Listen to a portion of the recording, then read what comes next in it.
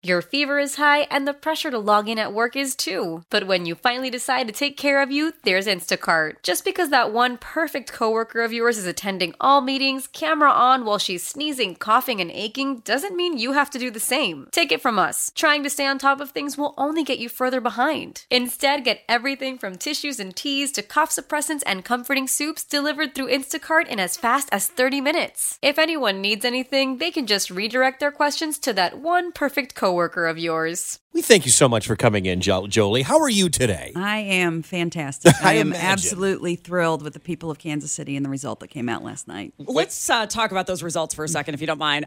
First of all, your reaction when you found out the final vote. But I want to talk about how it ended up 75-25, given that a lot of the predictions were that it was going to be close. Right. So a lot of us that were, setting up office pools and that sort of thing, we were thinking that it was going to be a lot tighter. You were gambling on the election? There was no money involved. Your own election? There were, I think, some offers of some signed yard signs and that sort of thing if they were successful.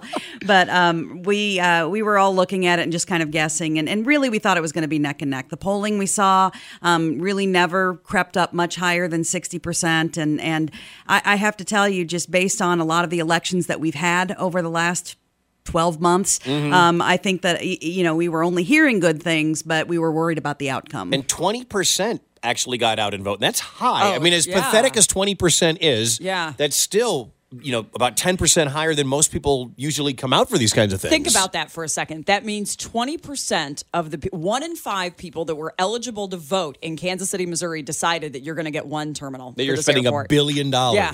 And that was for the entire region. And so that group of people made just an amazing decision that really is going to affect everybody regardless of where they live. Go back 6 months. I believe it was about 6 months ago when Mayor James was standing with Burns and Mack on the Terminal A, in front of Terminal A. And I remember watching that press conference thinking, all right, I guess this is great. And it was met with a lot of problems. Did you think that where we were at then was going to lead down the path we went through for the last couple of months and to get here today? I felt when Burns and Mack came forward, and I have to take 1 second and say thank you to that company for bringing this issue forward and pushing the idea forward, because we were stalled out as a city. We were not moving anywhere on this. And the fact that a company came up and said, you know what, we've got this idea and we'd like you to entertain it, I cannot thank them enough for that. And so I did think that idea was going to jumpstart this conversation and that we would get to a vote.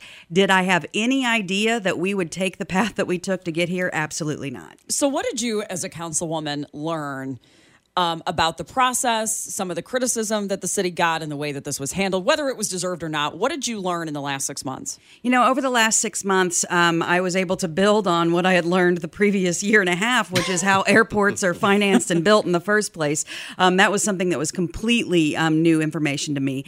But one of the things that I really learned is just absolutely the importance of a process that is open and the public education piece. Because no matter how many public hearings we had where we described things, that information was still not effectively getting out to the public. And so it was really important to me to learn and then to use this moving forward.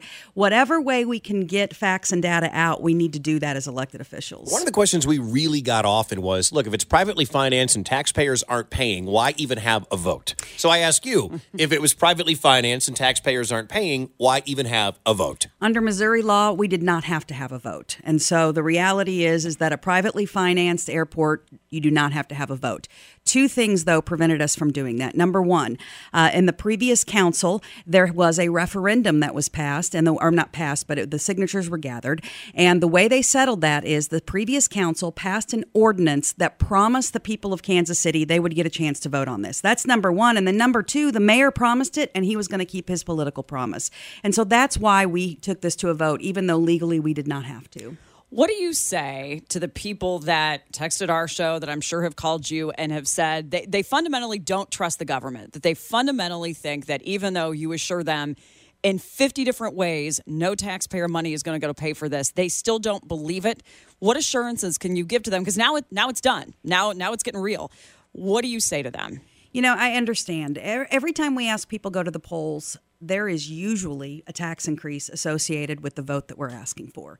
This is an instance where there is not a tax increase associated with the vote. And so I understand that is a fact that is tough. And I also understand that in today's political environment, there are a lot of people who have lost confidence in their elected officials. I get that. But what I can tell you is this. The law, both state, federal, local, and otherwise, says we cannot use taxpayer dollars on this. And in an abundance of caution, this council went ahead and passed an ordinance that said we wouldn't do it. So we have belts and suspenders on this. Talking with Jolie Justus, Kansas City Councilwoman and Airport Committee Chairwoman, with us here in studio on 98.1 KMBZ. Was there ever a low point when you thought all this effort, all these meetings, that it wasn't going to get done? I am a hopeless optimist, and so every time I started to get discouraged, whether it was because misinformation was flying out there, accusations that were unfounded, it just felt like an insurmountable hill. I constantly knew that this was going to happen because I have the trust in the people of Kansas City that they're going to make the right decision when they are faced with facts and data and an important decision like this. I will tell you, every time I got to those low points, I pictured myself on a direct transatlantic flight out of KCI and said, this is going to be worth it.